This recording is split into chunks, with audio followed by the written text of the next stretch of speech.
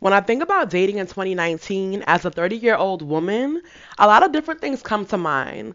Like, dating is so layered, there's so many different components to it, so many different parts that we all play in it.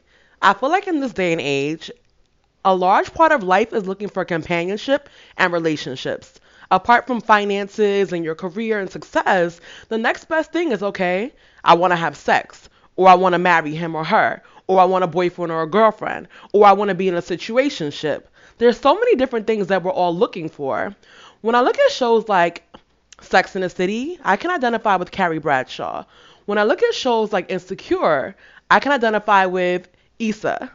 And these are all young women who are in their prime. They're looking, to make a name in the world. They're looking to be successful. They're looking to kind of, put their stamp out there. But at the same time, most importantly, they're all looking for love.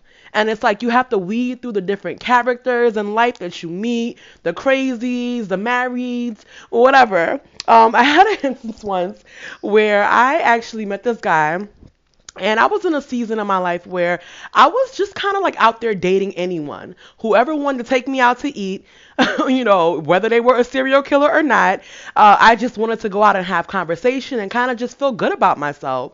I wanted to smile, laugh. I wanted people to flatter me and, of course, spend their money. And this guy in particular, I met him, he was kind of ugly.